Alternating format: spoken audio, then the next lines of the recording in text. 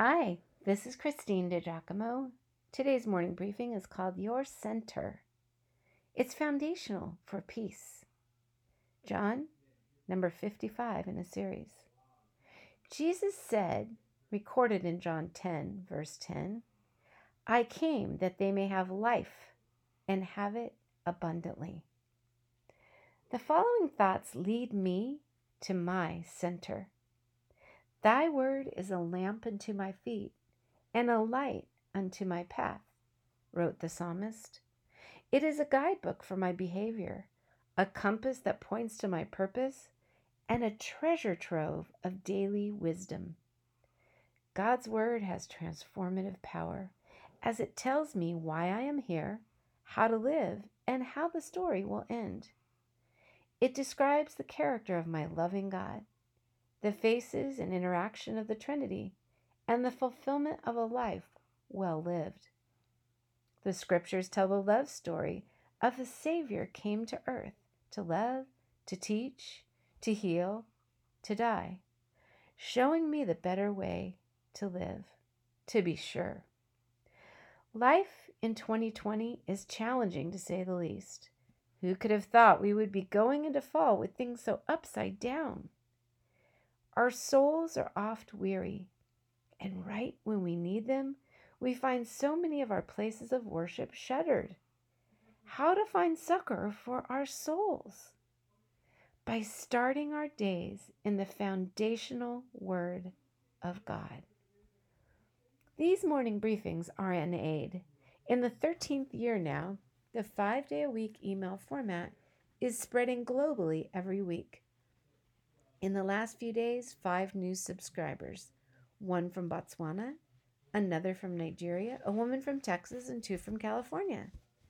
Folks can read or listen to a podcast. I'm oft told that people forward these to others, which is great, but you can send me their email addresses. I would love to add them to my distribution. Right now, we are in the middle of John's Gospel, ready to start chapter 11, actually. But if you are just joining morning briefings, you can access briefings from John chapters 1 through 10 and hundreds of other studies on the Pastor Woman website. The most recent you'll find first going back to the first John study on June 30th.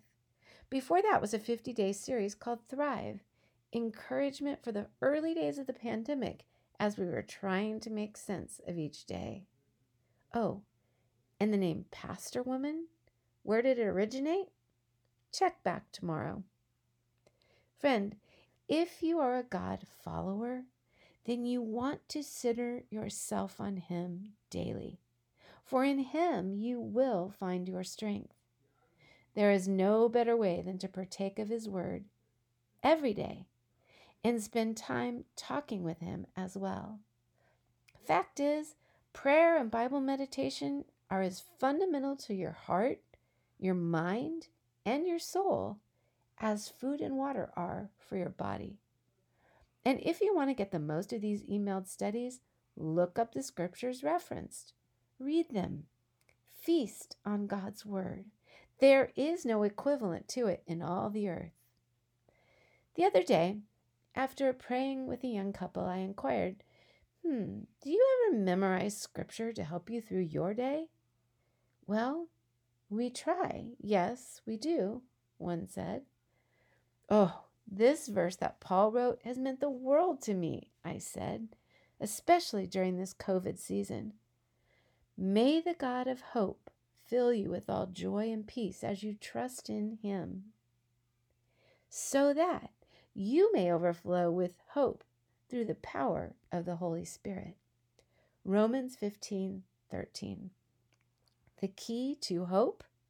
Making God my center, the one in whom I trust. Amen.